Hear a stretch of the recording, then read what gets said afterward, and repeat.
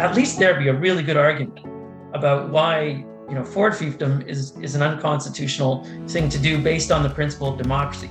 And there, notice what you would be doing. You'd be interpreting the term municipal institutions in the Constitution Act rather than saying, is what is being done anti-democratic? And I think that's the difference, again, between the tail wagging the dog and the other way around, where you can't have the principle doing the work. The principle has to inform the textual provision, and it has to do the work.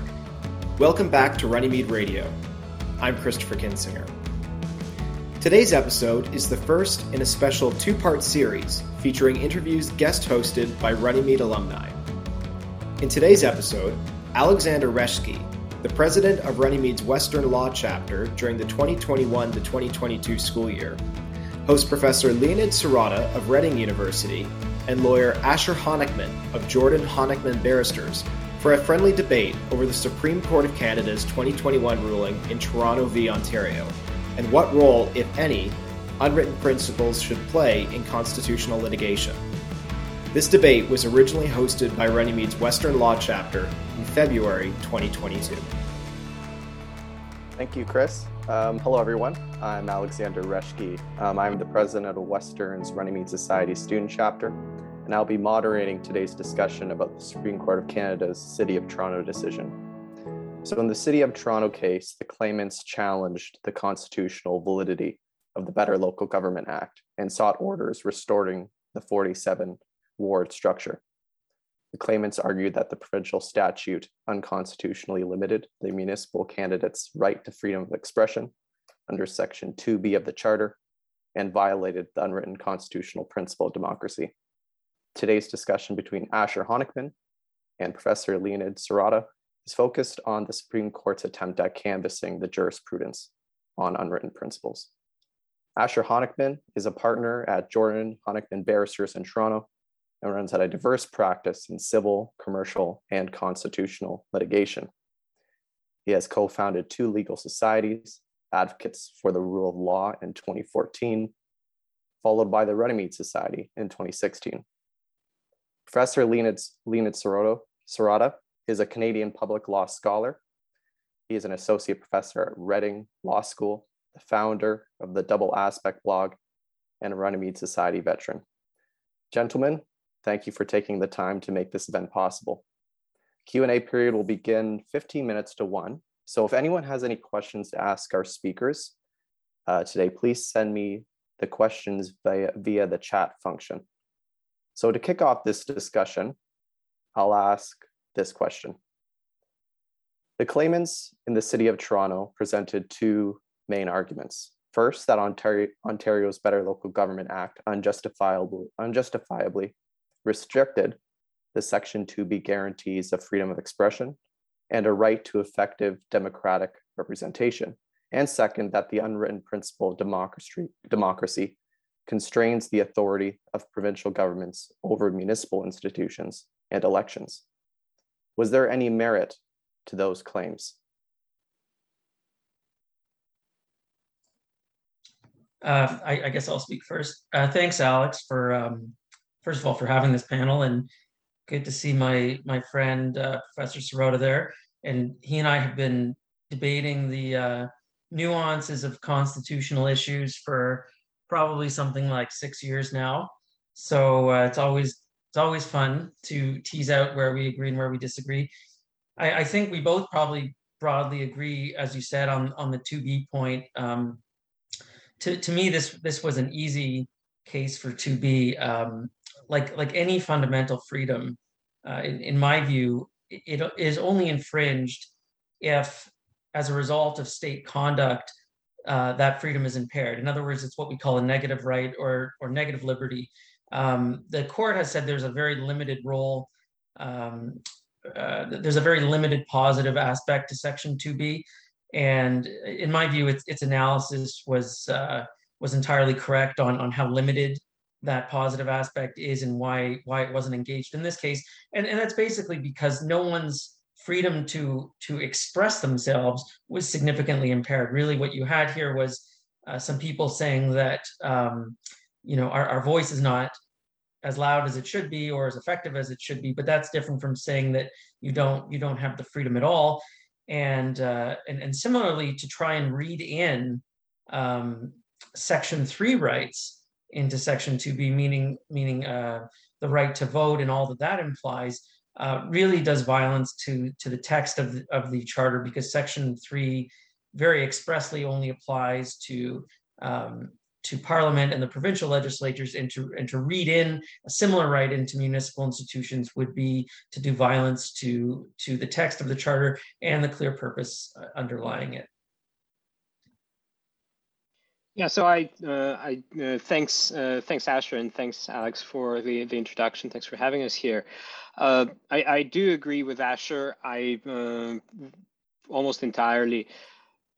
Just to maybe take a step back, in case anyone doesn't remember, Section 2B of the Charter protects, among other things, the freedom of expression. Section 3 says that every citizen of Canada has the right to vote at the provincial or federal election, and it doesn't mention other kinds of elections, including municipal elections. Section 3 has been interpreted, and that in itself is perhaps a questionable interpretation, but it's been interpreted as embodying a requirement of effective representation.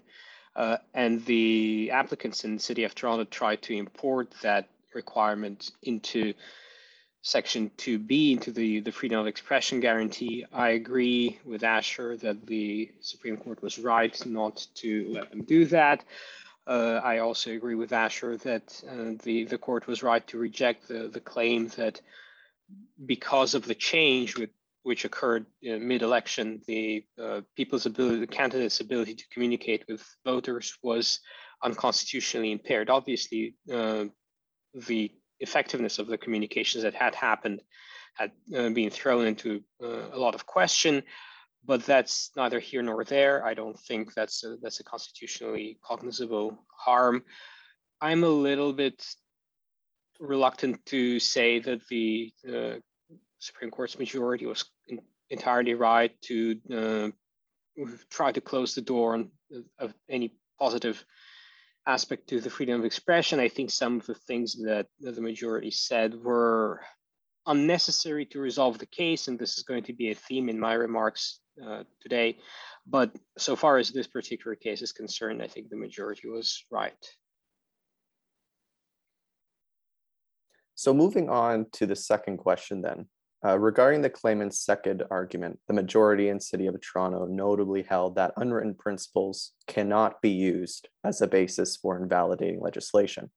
It may only be used to aid in the interpretation of written texts or to develop structural doctrines that fill gaps in the written constitution.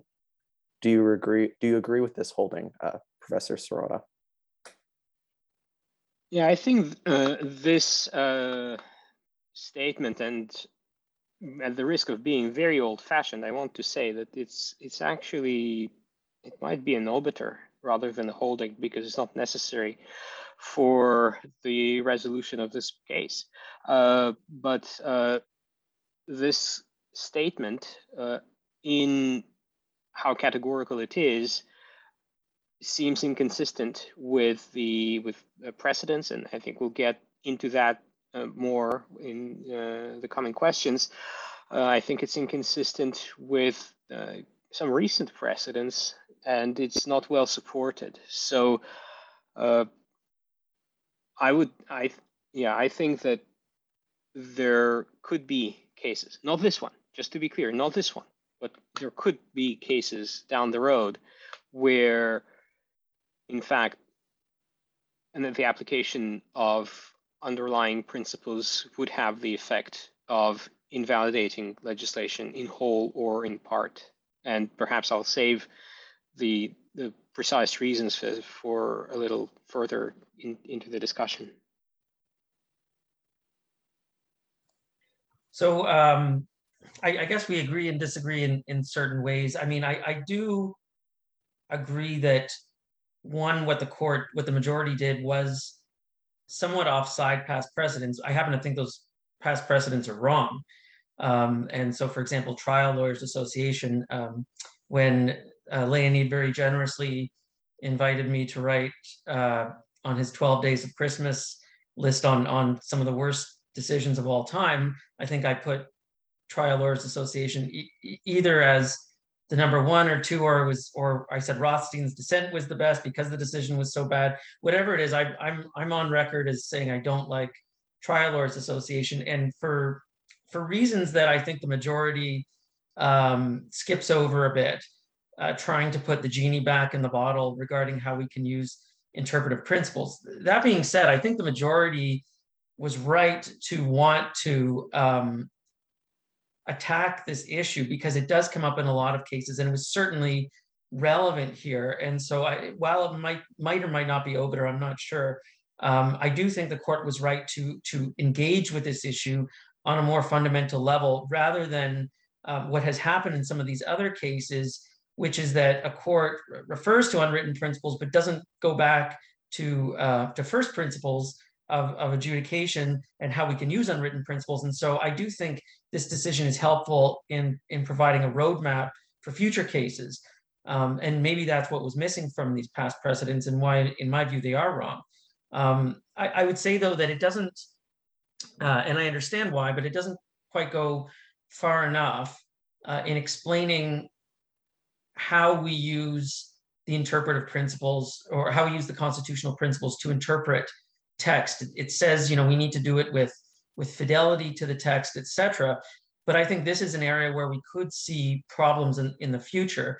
One of the issues in this case is that those who are advocating democracy as a principle, they didn't really make the argument as well as they could have. And I don't believe the dissent made the argument as well as they could have. They could have essentially picked up on what the majority was saying and said, yeah, we are using democracy to interpret a constitutional provision here. That provision is municipal institutions. The same way that in provincial judges reference, we were interpreting provincial courts.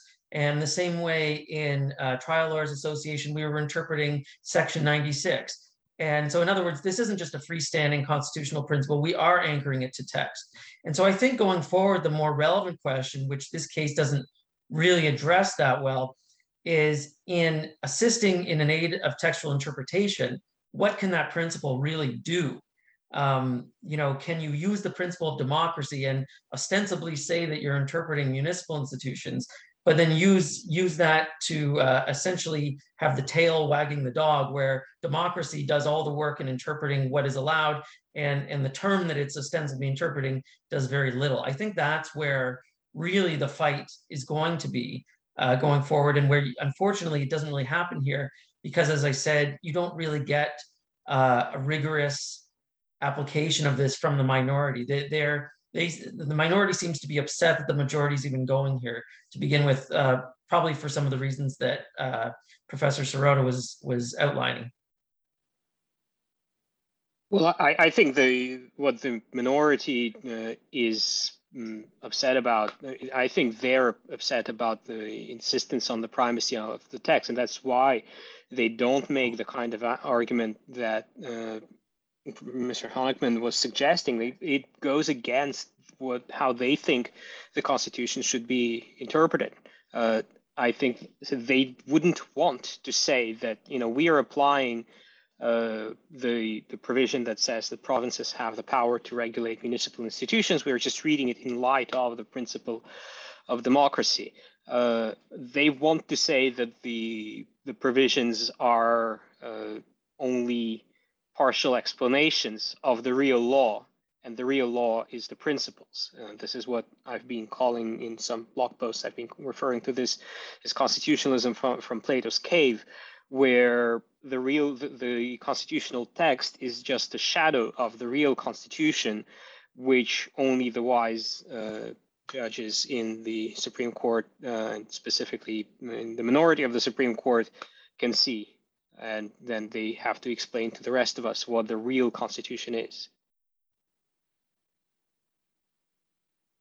But maybe to return to what I think is the role of principles, and this is where Mr. Honickman and I disagree. I think that based on the precedents, and again, I take it that we'll get into the precedents shortly. But based on that, I would say that there is room for applying unwritten principles, including to invalidate legislation, if the legislation is somehow fundamentally at odds with the character of the Constitution. And I realize that this is a somewhat vague statement, but to start from a contrario, this case about municipal elections is not calling into question the fundamental democratic nature of the Constitution quite clearly. The Imperial Tobacco case, which I think we'll maybe return to, but that was a case from almost 20 years ago now, where British Columbia introduced retroactively civil liability effectively for being a tobacco manufacturer. It was a gross violation of the rule of law. I think there's very little question about that. But the Charter explicitly protects us from retroactive criminal legislation, and by implication doesn't have anything to say about retroactive civil legislation. And the Supreme Court said that the principle of the rule of law couldn't be invoked to add the protection against retroactive civil legislation to the Constitution. Again, I think that as unpleasant as that law was, it wasn't calling into question the fundamental nature of the Constitution. But hypothetically, certain situations could arise, and I think the way in which the principle of judicial independence, for example, has been used in cases and sometimes abused by the Supreme Court. But I think the idea in that line of cases, which doesn't include, by the way, trial lawyers. I respectfully dissent from Mr. Honickman's assessment of it. The majority was insistent, and I think we should take it at its word that it was not primarily deciding the case on the basis of the principle of the rule of law. But the moral of the judicial independence cases in particular is that the Constitution, from which the courts as an independent arbiter of legality and constitutionality would be excised, would be a fundamentally different constitution. And I think that's a defensible proposition. Whereas, again, the contrast here is that as perhaps stupid and undesirable as the restructuring of municipal elections in the midst of an election campaign was, it was not remotely a threat to the constitutional order. I think this is a good point to move on to the third question. So the majority wrote that federalism is a distinct constitutional principle because it is enshrined in the text of the Constitution, particularly sections 91 and 92 of the Constitution Act 1867, and therefore part of the basic constitutional structure. Asher, does this distinction between federalism and other unwritten constitutional principles support the majority's position that unwritten principles cannot be used as a basis to invalidate legislation? I'm not sure it really matters, candidly. Look, there's no doubt that federalism is a principle underlying the Constitution, but it is also captured in very specific textual ways. And so to the extent that you're looking beyond the specific textual manifestations of federalism and you want to use the principle of federalism, my response to that would be, well, in what way do you want to use it? And what do you believe that it does as a general principle that the individual provisions don't? And of course, where this comes up is the patriation reference.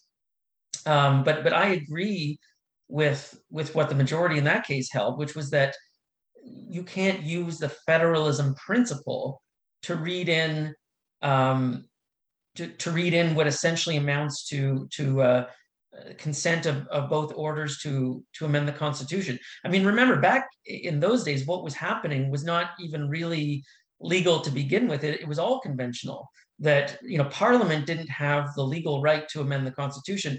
Parliament would just go to the UK legislature and ask them to do it.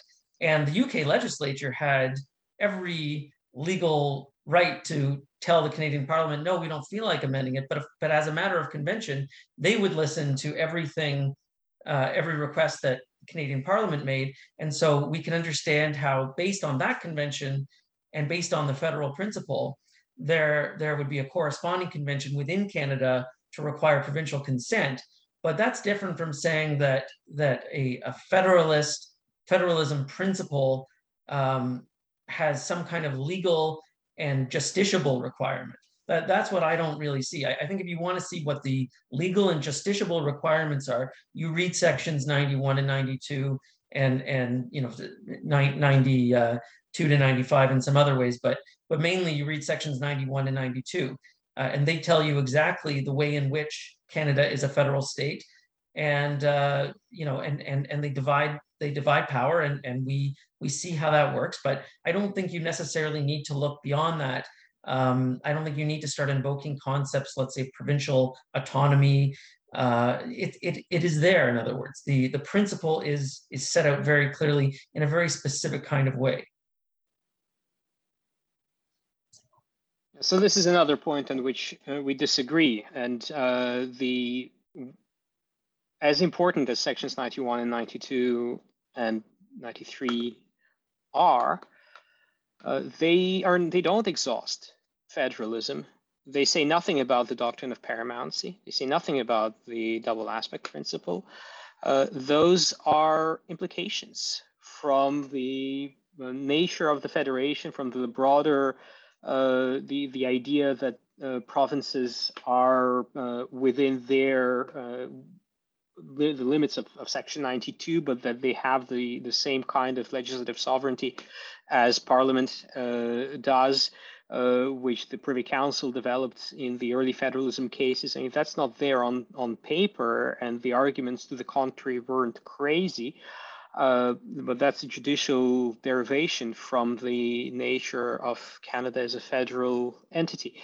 So I think it's a mistake to think that the provisions of sections 91 and 92 exhaust the federal principle. They certainly set out the key details of it, but there is also a background behind them from which the courts have drawn quite prolifically and justifiably. I mean, whatever the merits of individual decisions, I think the general scheme of how the division of powers operates in Canada is broadly right. And again, it's not limited to sections 91 and 92. Now, the patriation reference is a good example of the kind of case where principles should have a constraining effect, although it was not on legislation in that case. I think the dissent on the legal question is right in patriation. The Supreme Court, of course, agrees with that, because in the secession reference, the unanimous Supreme Court quoted and referred to the dissenting judgment on the legal question without acknowledging that it was referring to a dissent, but it endorsed the position of the dissent in that case. Because if Parliament has the legal authority to, if Parliament had the legal authority to secure amendments of the Constitution without provincial consent, that would have meant that Parliament had the legal authority to ultimately even abolish federalism, would have had the legal authority to secure amendments to Section 92 without provincial consent or input. And that would have been an example of a situation where the fundamental nature of Canada as a federation was imperiled. So in the event it didn't happen because of what the Supreme Court said in the part of its opinion that dealt with the conventional question, but I think that the dissent on the legal question had it right. And so that would be an example of where principles can come into play. And to my mind, coming back to what I started with, the fact that sections 91 and 92 don't exhaust federalism, although they are, of course, very important. This shows that federalism is not very special compared to all the other principles. So if you take the principle of democracy, you can point to a range of provisions in both the 1867 Constitution Act and the 1982 one, which refer to various applications of the democratic principle, to the fact that the House of Commons is elected, the provincial legislatures are elected, to the House of Commons role in the enactment of legislation and so on. Of course, we know that crucial elements of the democratic principle as it is applied in Canada are not explicitly stated, in particular the conventions of responsible government. So in part it is stated in the text, in part it is not, but it's undeniably there as part of the Constitution. The same goes for the principle of the rule of law. There are some very important provisions in the text. For example, the prohibition on retroactive criminal law, the various fair trial rights, the existence of independent courts. Those are textual provisions that support and exemplify the principle of the rule of law. But again, the principle, as for example, the Manitoba reference suggests, the principle has other implications as well. And so federalism is no different. And I think it's one of those very sketchy distinctions that the majority in City of Toronto attempts to draw, which cannot support its argument. I just want to push back on that a bit, though.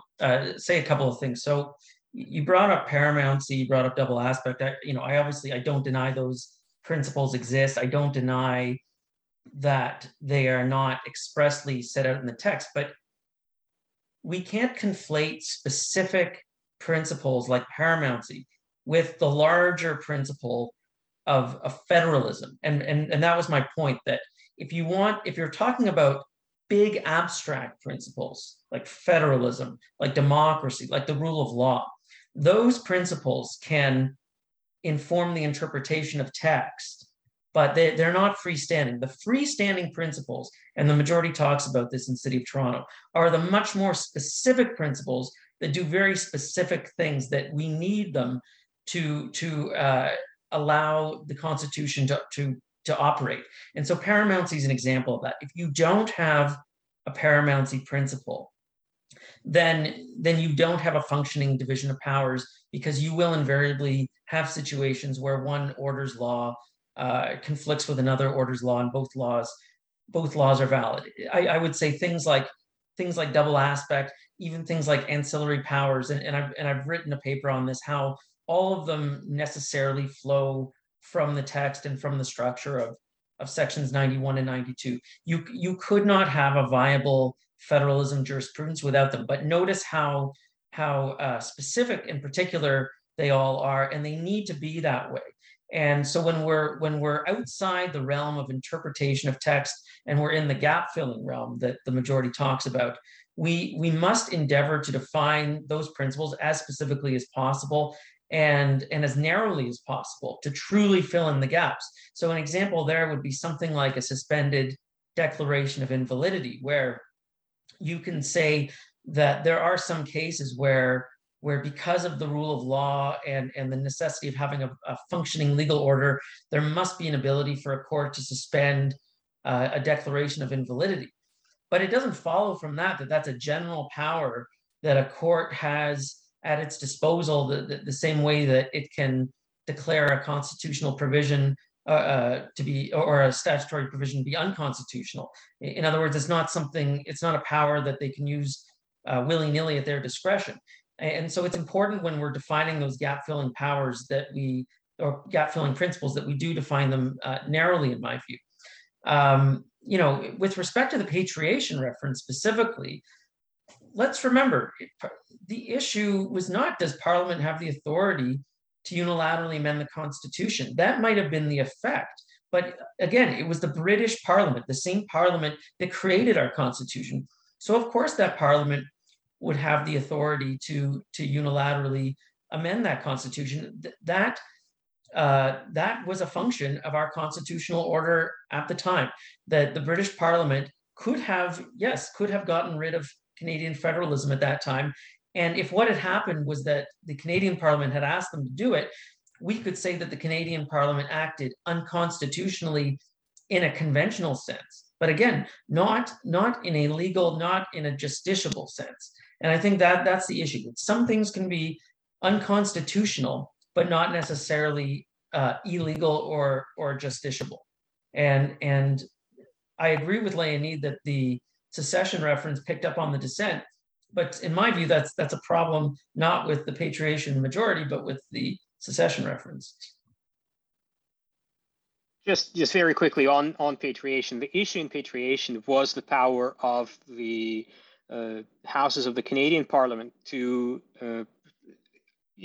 pass a resolution that sought certain action in the UK. It was not anything about the powers of the UK Parliament. The Supreme Court of Canada wouldn't have answered a question about that. So it was a question about the powers of the houses of the Canadian Parliament. And again, yeah, we have a disagreement, because I think the dissent there was, on the legal question, the dissent was right. So I want to pose this next question. So the majority claims that the application of the democratic principle to invalidate legislation would constitutionally amend the text of Section 3 of the Charter. Professor Serrato, do you agree with this position? Yes, I think that much is right. And I think this is all that the majority needed. So I wouldn't put it in terms of amending. You could put it in that way. It's a little odd to me. I would just say it's inconsistent with the text of Section 3 of the Charter and the obverse of the text of Section 3 of the Charter. The Section 3 of the Charter says that there is a right to vote in provincial and federal elections. It does not, by implication, necessary implication, it does not apply to municipal elections. So to import, under the guise of the democratic principle, to import the same requirements that exist in the provincial and federal context and impose them in the municipal context would be inconsistent with Section 3. It would be a supplementation of Section 3. I hesitate to call it amendment, because of course a court cannot amend the text. But in effect, I understand why the Supreme Court describes it in this way. And the parallel here is this Imperial Tobacco case, where, as I already said, the argument was that the court should use the principle of the rule of law to, in effect, expand the protection against retroactive legislation that is in the Charter, but only applicable to criminal laws. The court should expand it in the civil context, and the court said no, because what it should have said is, well, because the Charter has made, the framers of the Charter have made a clear choice that it doesn't apply there. And as much as I dislike the result of that decision, I think that it is correct. And in the same way, the City of Toronto decision should just have said that, look, the framers of the Charter, and they do say it, it's just that they say a lot more, which they shouldn't have. The framers of the Charter made a choice not to extend its protections to the municipal context. And so that's the end of the story. So we agree here, and I think, if we're reading that sentence from the majority reasonably and charitably, of course, I don't believe the majority is saying that there would be an actual, legally affected amendment to the Charter. The point is that it would be an effective amendment by judicial fiat, and I've argued this in other contexts, that when the court ignores what the text says, and reasonable people can disagree about what the text says, but when the court ignores a clear invocation or implication from the text, it does effectively amend the Constitution, and the Constitution represents a consensus of what amounts to a supermajority.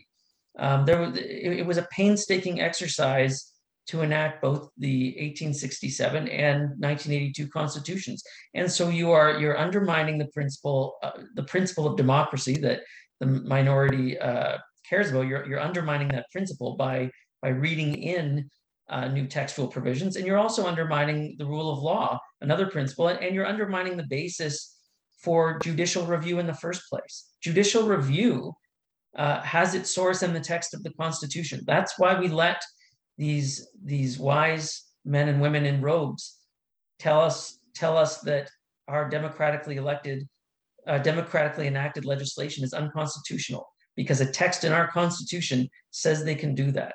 So when you start playing with the text, you undermine the very foundations of that very important function of judicial review. So I'm going to move on to the next question that deals with the 1998 secession reference. The minority cited the court's description of unwritten principles from the 1998 secession reference as the vital unstated assumptions upon which the text is based. Mr. Honickman, do you agree with this description? And if not, how would you describe the relationship between unwritten principles and the written Constitution? So this is a whole other issue, really, that didn't arise in City of Toronto, because in City of Toronto, everyone agreed that democracy is an important constitutional principle. But there's really three issues when we're dealing with constitutional principles. The first issue is, what are the principles that we can say are constitutional principles? Then the second becomes, how do you use those principles, which is what the main focus of the majority decision was on, and that's that they can be interpretive aids or fill in gaps. And then the third issue that I alluded to at the beginning was how do particular or how do specific constitutional provisions, how do they interpret specific, how do particular constitutional principles interpret particular constitutional provisions, which that a lot of debate can happen there. So this is really, Quebec secession references that first issue. What are the principles?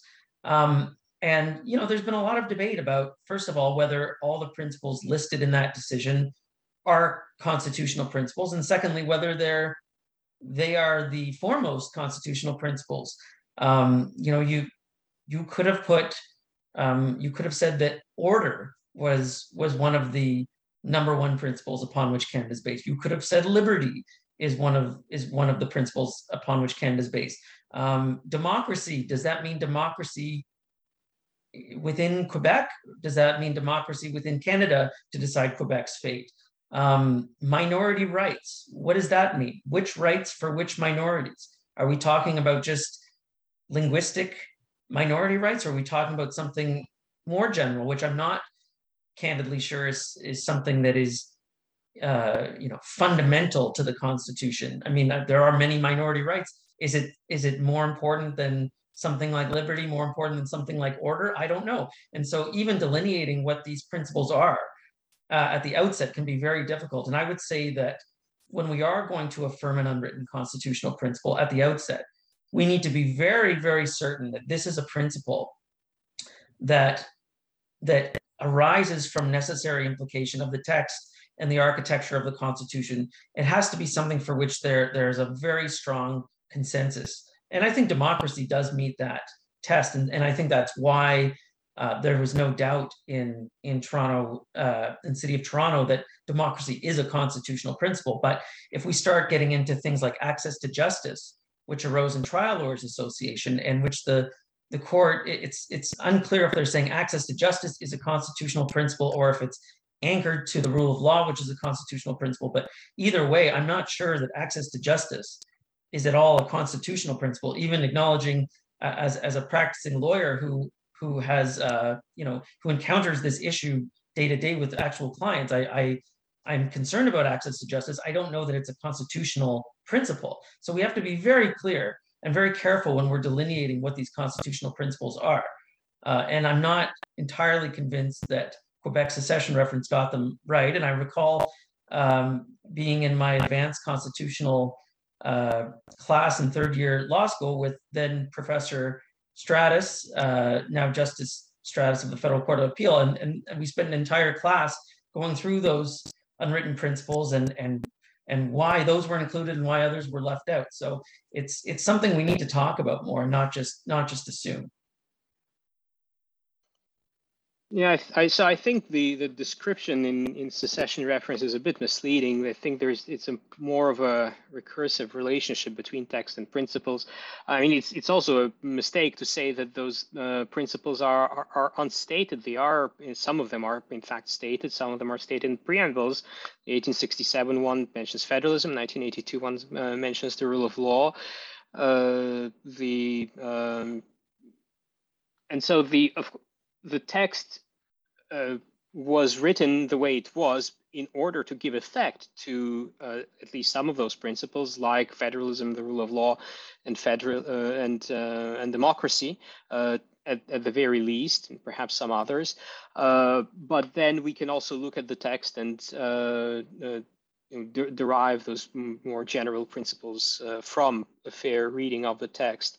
So it's a bit of a more complicated relationship. The dissent in the City of Toronto case wants to say that, again, the principles are the real constitution and the text is just an imperfect statement. And for the reasons I said already, I think that is a misguided approach to interpretation.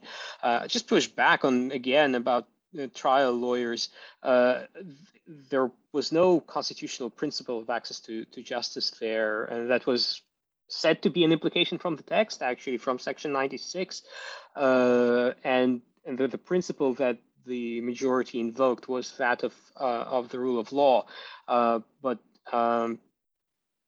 anyway, I can say a lot more about trial lawyers and how it should have been decided, but I'll stop here. Yeah. I know we're cutting into Q&A soon. I do want to pose one more question. I hope we can you both can provide succinct answer to this question, if it's possible. Was City of Toronto a good test case for exploring the role of unwritten principles in constitutional interpretation? If not, do you expect the Supreme Court to eventually change its stance on unwritten principles? And Professor Serrato, you can begin. I think it wasn't a good case because, as I said before, the answer was very simple. The answer was basically following Imperial Tobacco, and the court should have limited itself to that and not made any grander statements in the way it has, while not being faithful to precedent and so on. And as for whether the Supreme Court will change its stance, the Supreme Court is no great respecter of precedent. I would not be surprised. I agree with that in the sense that because the unwritten principle argument was so weak, it wasn't a good test case. I think you need a much more extreme violation of unwritten norms. Like, if this would be an interesting case, it won't happen, but it'd be an interesting case if the Ford government said, you know what, I'm tired of these of Toronto City Council just existing. I'm renaming Toronto Ford Fiefdom, and I'm putting in one of my family members, and he's going to be governor of Ford Fiefdom, and he'll serve for life. And there will never be, as long as I'm premier, and my successor might repeal this, but as long as I'm premier, there will never be another election in Toronto again, in what is now called Ford Fiefdom. And I think in that case, maybe there's an interesting textual argument where you say, look, municipal institutions in Section 92(8) inherently or implicitly means democratic municipal institutions. The provincial legislature cannot create undemocratic institutions. That would actually be a really interesting case legally, because there would actually be a legitimate pushback argument to that too, which is to say, well, the democratic part is what the Ontario legislature is doing, and its successor can abolish Ford Fiefdom tomorrow if it's such a big issue. But there would be a really good argument about why Ford Fiefdom is an unconstitutional thing to do based on the principle of democracy. And there, notice what you would be doing. You'd be interpreting the term municipal institutions in the Constitution Act rather than saying, is what is being done anti-democratic? And I think that's the difference, again, between the tail wagging the dog and the other way around, where you can't have the principal doing the work. The principal has to inform the textual provision, and it has to do the work.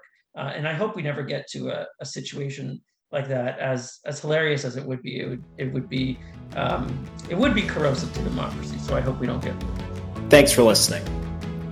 Runnymede Radio is a program of the Runnymede Society, a nonpartisan organization of Canadian law students, lawyers, and scholars committed to the principles of constitutionalism, fundamental freedoms, and the rule of law.